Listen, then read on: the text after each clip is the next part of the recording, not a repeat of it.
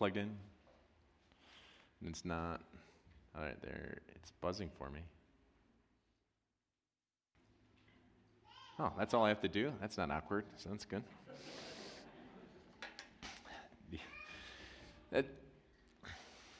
I'm pretty excited about today. This is, I think, a message that's going to be applicable to everyone. I'm really afraid because literally I have over 20 slides because I was going to go section by section. We're going to go piece by piece in the book of Titus. So if you're not up to speed, I'll give you up to speed right now. The situation is that Paul had dropped off Titus. He's a pastor in Crete, and he said, this is what I need you to do. Set up pastors in these house churches. But what is happening is in this kind of leadership vacuum, these other leaders have shown up, and he is not impressed by these other leaders. They follow unclear doctrine, which they're trying to apparently make money at. And then they're also doing a thing that says if you have to do all these right things to be loved by God. So this is totally detrimental. I mean, just imagine if someone, your babysitter, whenever you drop your kids off and you show them love and grace and all these things, and then they are undermining that whole process, saying like your parents will only love you if you clean your room and listen to me, right? I mean, like that would be undermining. So Paul is saying I got to drop new people in, new pastors in. So last week we looked at some of those attributes of what it means to be a pastor and some of the things that he was looking for. And most of these are just character things. He wasn't saying make sure, ironically, I would ask this. If you just had in your mind, if we were going to get a new pastor, what would you say we would be looking for? I can tell you what people write down if you want to know. They write the same three things down every single time. So you try and think of something new just so you're not a stereotype. They say that he should be a good preacher, that he's good with the youth, and that he has an evangelistic, mission mindset. Did you have any of those on there? No one wants to admit it, I know. And they want a congregation that tells the truth. That's what that happens all the time, but what's really strange in that list is it never says that. He didn't say make sure you can find someone who's really a good preacher, make sure you find someone who's totally a mission-minded person, make sure you find someone who's really good with the teens or something like that. That's our mindset. These are things we want people to do things. That's an American mindset. Paul was totally focused on character. He wanted someone who's committed to his wife.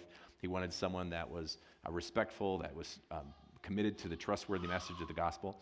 Now he's shifting over to say, okay, here's what I want you to teach the people. So now that all these other people are teaching all this other garbage, now that you're going to be in there as kind of the lead pastor for a whole island, like the size of Puerto Rico, this is what I want you to teach the people. And he's going to do that in sections. I'm going to try it down here first to see if it works. Of course it doesn't. There we go. So he said he's going to talk to the older men, older women, and you can kind of guess where this is going. Younger women, young men, and then finally the slaves, which is coming up here in a second. Do I really have to do this? I'm going to get a corded remote next time. I'm going to just get the giant 40-foot clicker so we can do that. So this is where he starts. The comparison is all these other false teachers come. They're not teaching anything worthwhile. And so Paul says, no. You have to teach what is appropriate to sound doctrine. So we're going to go through each of these. And of course, it's the chance where I have 1,000 clicks that's going to be happening here. Oh, my goodness. I'm going to just say next slide. Can you do that for me? We're going to have a code word, and the code word is next. Okay? Next. Is this true? There we go. Let's practice the code word again. Is the ProPresenter just super slow? So it's me, you, or ProPresenter. What are these three things I will be quicker next time. Okay, teach the older men. You could probably just fill them in just for sake so we're not being super distracting. So you can just fill in those blanks. There should be temperate, worthy of respect, self-controlled, and sound in faith and love and endurance. And so he's talking to the older men. This is where most of the instruction happens, which is somewhat fascinating. He says, you're going to go into this congregation, and we're going to talk just through a few of these things. When you think of older men, what would be the things they naturally would fall into? What would be the struggle of an older man if you're talking about sinful behavior? What'd you say? Complaining. All right, old guys complain? Looking forward to that. How old are you, Jason? No, we're going to get to you, young men. We're going to get to you. Don't worry about it. So, yes, complaining is sometimes it, kind of being grumpy old man. There's a movie that's funny because there's grumpy old men. They don't say, we're going to get to older ladies here in a second. But that was one issue. Something else, when you think about your own, what do older guys struggle with? as they transition, and part of it, they complain about the next generation. They're not like I did. They don't work like I used to do it. I used to get to work up early, and I did my stuff, and they kind of goes on like that. So temperate, it's got two meanings. One is being this is like sober-minded. So one is just like you're kind of even keel, but the other mind is directly connected. That word is connected to drunkenness. So he's being not. So the same word is used. So basically, be sober in your life. We're not sure exactly which one we mean, but we'd say sober in your life, your decision-making, and sober in your behavior for drinking, right? This is a concern. Teach them to be worthy of respect, and I think that's worthwhile because in that culture, just by age, you naturally get respect. And you naturally get that, right? Like a teacher naturally gets respect. A police officer naturally gets respect. A judge naturally gets respect. It's the weirdest thing. Has anyone been in a traffic court? Hypothetically? Right? It's the weirdest thing. Yes, Your Honor. No, Your Honor. And it's all these kind of back and forth things. When most of our society is slipping, like you could talk to your doctor, I would guess when your doctor is your age or younger, it's hard to say, Dr. Smith. I think most of us like, listen, Bill, what's going on, right? That's what's happening. Same thing is happening in the pastor. It was a time where pastor was a very redeemed kind of idea. If you go to different countries, this is not in America, but if you go to different countries like Canada or people who are in the Bahamas or in Mexico, this is a big thing. It's revered, padre and the priest and father and things like that. That is not the case in the United States. So what has happened, instead of reverend, I told you I worked with a person, but he would go, if he used my name, he'd say the Reverend Jared Oldenburg, pastor, when he would sign letters. That's how he was very distinguished about it. His wife was from Latin America. Titles matter. Is that same thing now? People come and they say, what should I call you? I say Jared if we're hanging out, or pastor is fine. You don't have to say Pastor Jared or something like that. Like, this is going down. There is a thing that's worthy of respect. It's especially disappointing just because their title is worthy of respect doesn't mean they are worthy of respect. How many people can you think of, like police officers, yes, officer, and you're just thinking, I cannot stand you right now, right? Like the way that they handle it. And there's other officers who give you a ticket, hypothetically, and you're like, you know what? They did that the right way. In Wyoming, it's $10 for a seatbelt ticket. Did you know that? That's almost free. Like, why? I'm not going to bring up the Wyoming story again. I'm like, what am I going to hit in Wyoming? And anyway, so there's certain ways, teachers, right? There's teachers worthy of respect. They have the right title, but they conduct themselves in a way that it doesn't matter if they had the title or not. You want to show them love and respect. There's certain things and he's saying, as an older man, you naturally have the title of an older man, but act in a way that is respectful. And I remember distinctly the first time this changed for me. Sounds like a strange thing, but I always looked up to older men. I always thought, wow, they're doing it. And I always thought of them as being kindly, because my grandpas were kindly, right? And they're nice, and they care about people. And I worked at the lumber yard, and a guy was doing returns for soffit. So I worked 6 years, and he had a box of soffit, which is like this metal stuff that you got to worry about cutting your hand on. And so I have to count it before I put it on my truck and then take it back. But anyway, I'm counting it, and I'm like, wow, there's a lot in here. And I take the box, and I stood it up. I heard something move. He had taken all the cut pieces and put them to the end of the box. And you think, like, big deal? But I was, like, heartbroken. I'm like, who would want a grandpa that lies about, like, $20 worth of soffit? And this is exactly kind of what Paul's... Guys, if you're older, you naturally have people's respect. Now, just function in a way that you're not just demanding that, but you earn that. Self-controlled, he actually says about all four groups, be self-controlled in all the things that you do. And you think about that. And now, this is the big thing. Be sound in faith, solid is kind of the word that you're talking about. Be a solid human when it comes to your faith and the way that you love and the way that you endure. And I think solid just means like it's not up and down. And I think some of you have found that. There's people that are very emotional, and these should be like, someone called it the balance wheel of a congregation, that when you look at the older men in a congregation, they're just solid. They're there, they do their thing, they love, and they're consistent. That's what that endurance is talking about. Ellie, if you can do the next one. Oh, nice. Teach the older women to be, and we're going to have to fill these in. Oh, wait, hold on. I didn't say the password. When you think, what would be a struggle as an older woman? What would be a struggle? So now, I'm not asking you to stereotype people and look around and say, oh, that person would struggle with this sin. But what would be, as you get older, as a woman, what are the things that you would struggle with? Listening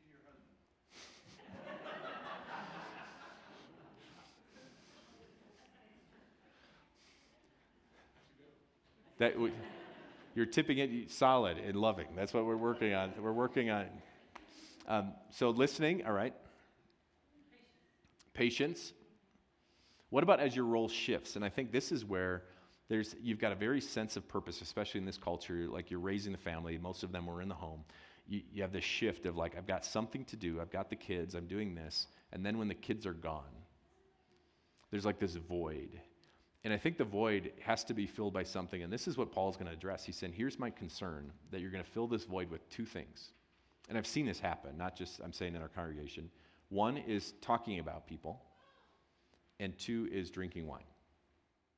And that sounds like, are you serious? There's something that when this is emptied out and this sense of purpose, it's really easy to take a self-reflection, I think, and take a look at the younger generation and say, well, they're not doing it the way I did it. Because you kind of sense your importance sliding down, I think. I can sense that as I get older, but you can kind of sense that sliding down, and other people are being elevated, and people are looking at them, and this strange feeling, like I said, like when guys walk by and they start looking at your daughters instead of looking at you, like there's just all this shift, and you're saying, what is happening? And Paul says the same thing. So when you teach the older women, be reverent in the way that you live, completely upright. And then I'm going to ask you at the next one. Not to be slanderers or addicted to much wine, that same thing. It's really the words that they have there, addicted to much wine, is a slave to wine. And I think that's somewhat fascinating. Don't be enslaved by this because this can consume you. And then the next part. But teach what is good, so you can hold it there. So when you talk to the other women, reverent in the way that they live, not to be slanderers, addicted to much wine, but to teach what is good. And there's kind of a vacuum, and this is just my observation, but there's a vacuum also in marriages when they talk about if men are going to have an affair. I think I read something that's going to happen in the first 7 years. And if women struggle and are going to have an affair, it happens after that, which is a fascinating thing. It never made any sense to me. But what sort of shifts is you put all this work, and you put all this time, you put all this energy in your family and the things you're going to be doing, and then suddenly you're standing like face to face with the person you're married, and there's nothing in between you. And you're trying to say, like, where do I find satisfaction? And I've seen countless times in society where women are now saying, you know what, I want to be my own person, and they're walking out on husbands when their kids are there. So what is Paul saying? To them, Titus, you have to teach these women, reverent in the way that they live, not slanderers or addicted to much wine, but to teach what is good. Now, who are they teaching what is good? Don't look ahead. The next generation. And that's exactly it. So I think here's the struggle. Most of us want, and I've said that before, most of us want everyone to do really well as long as it's not as well as you do. Right? That's what I say. I want you guys to all make a ton of money as long as it's not as much as I make.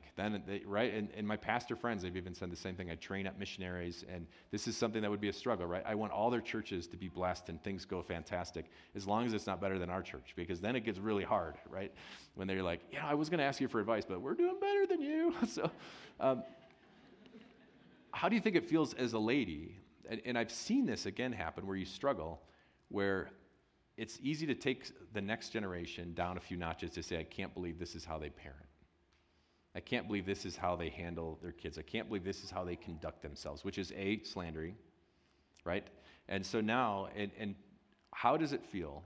How mature do you have to be, let me ask it that way, to be able to say, I want to do the very best I can in a loving, kind way to help all these ladies to be even better parents, better wives, better employees than I ever was. That takes something. And so Paul is saying, this is what I'm calling you to do. As you've got maturity, you've made mistakes, to be able to say that. Now, there's a difference, right? I think most of us have struggled with this, that you have someone at a certain point, when they've lived long enough, they say, you know what, I just say it. Has anyone experienced this? I've seen multiple snarks. This is kind of what happens when you've lived long enough, you're just like, I'm going to just say how it is. Like, that's like this badge of honor. But does Paul ever say that? Does he ever say just confront them and humiliate people and tell them how it is? No, he says, this is what I want you to do, to teach what is good. If you can hit the next one, Ellie.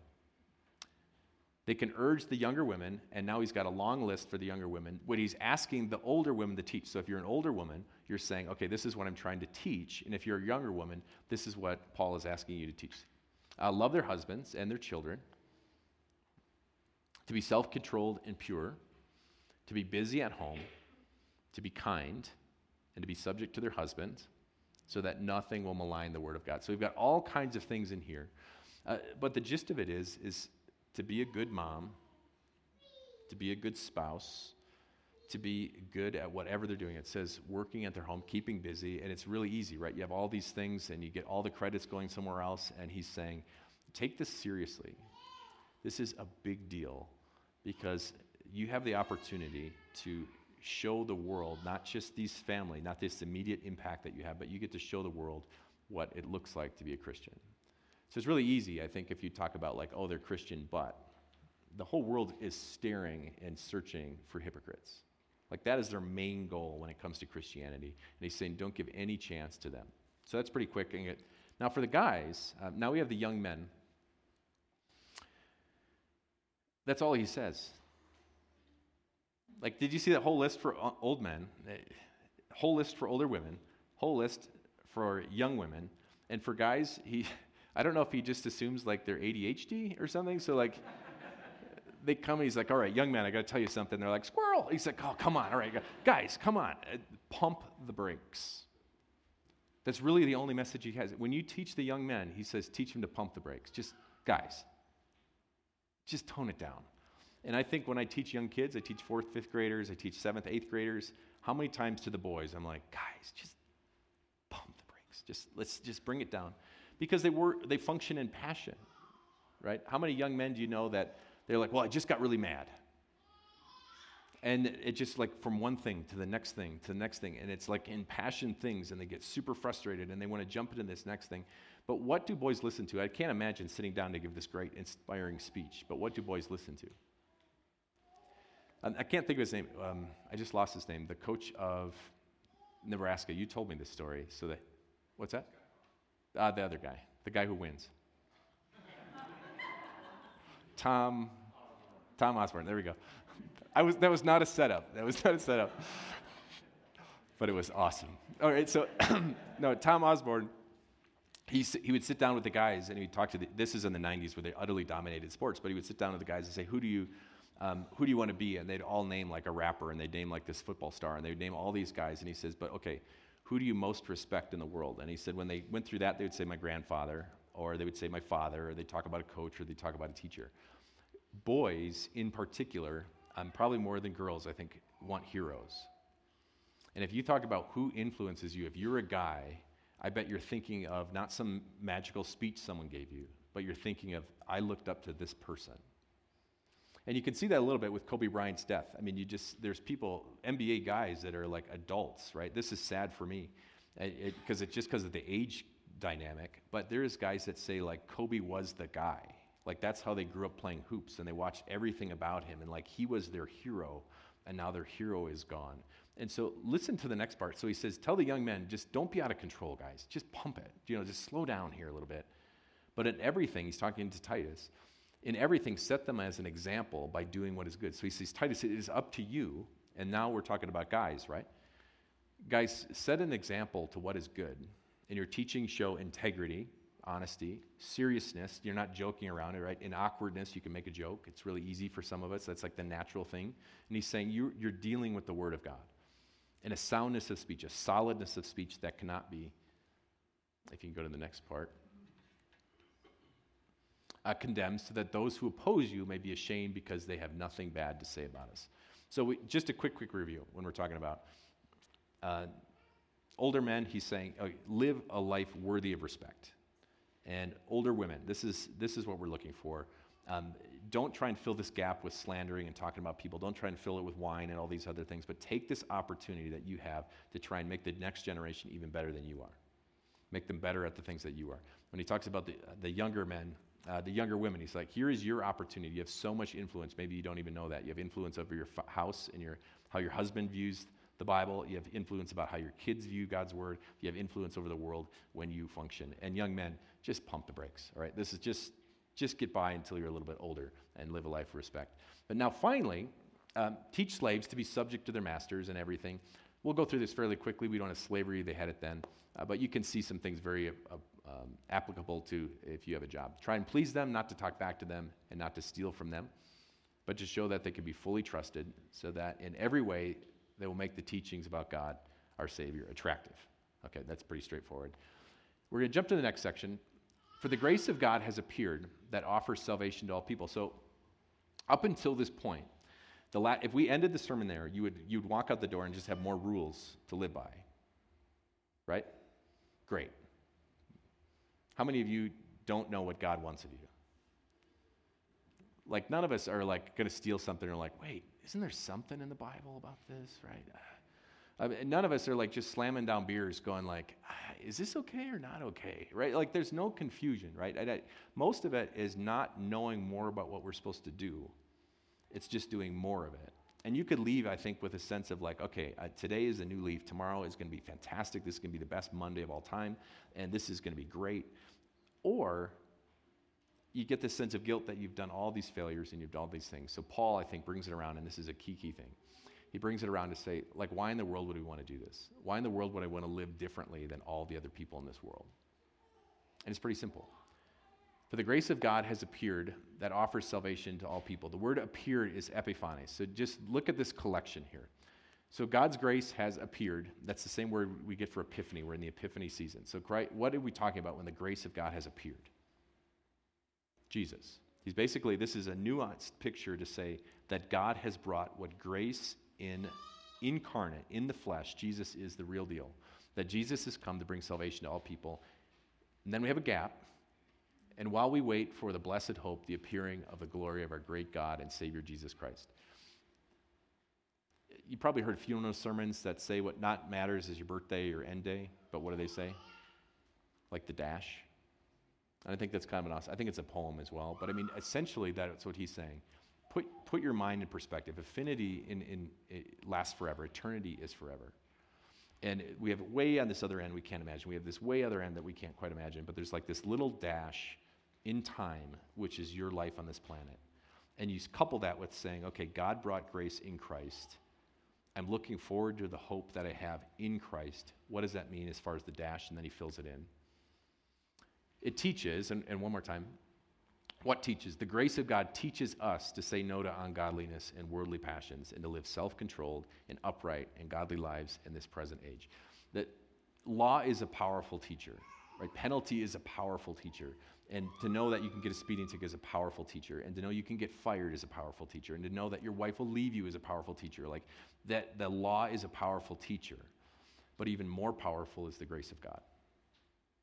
If you really want to transform how you look at things, if you really want to say, like, how do I wake up and I have a motivation to live differently than the world around me, it's not going to be like making more rules. It's not going to be more lists.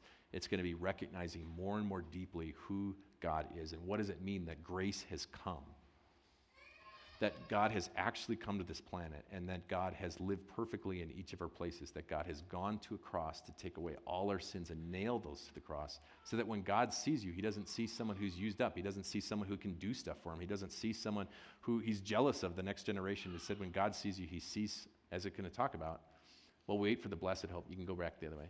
While we wait for the blessed hope, the appearing of the glory of our great God and Savior, Jesus Christ. And this is who Jesus is. And the more you understand who Jesus is, the more your life can align with what he's talking about. Jesus Christ, who gave himself to redeem, to pay from all wickedness, and to purify for himself, and this beautiful picture, one more, a people that are his very own, eager to do what is good. If you're struggling, and how could I live more like Christ, don't keep looking at the rules. Don't keep looking at more lists. Don't stare at the wine bottle and say, not today. If you're struggling, if you're saying like, being out of control as a young man, if you're struggling as a young woman, trying to say like, how do I don't want to do this family thing, I'm so frustrated, or you're trying to find attention somewhere else. If you're struggling with that, it's not just saying no, no, no, no, no. If you're struggling with that, you just got to look more and more and more at who Jesus is.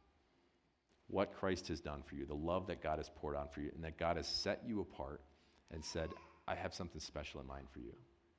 I put you in a place for a reason. I've showed my love for you, and I've given everything I have so that you can be my very own, eager to do what is good. Let's pray. Heavenly Father, Son, and Holy Spirit, each of us has unique circumstances in our life, and you give us a lot of things to do in your word, and sometimes that feels intimidating. But all of the reason that Paul is talking to Titus about, the behavior we do as a Christian, is not just to prove to you that we're worthy, but instead to let the world see that Christianity is something special, that Christ is something special that changes not just outward actions, but ultimately it changes a heart. So with hearts that are changed, help us to live differently. Set us apart to live as older men and younger men. Set us apart to live as older women and younger women, and even as employees and employers, and show in such a way that your word is not to be maligned, and they can see very clearly. Just get ourselves out of the way so that people can see the beauty and the wonder of what it means to be accepted, not because of who we are, but in spite of who we are, be accepted by your grace. We ask this in your name. Amen.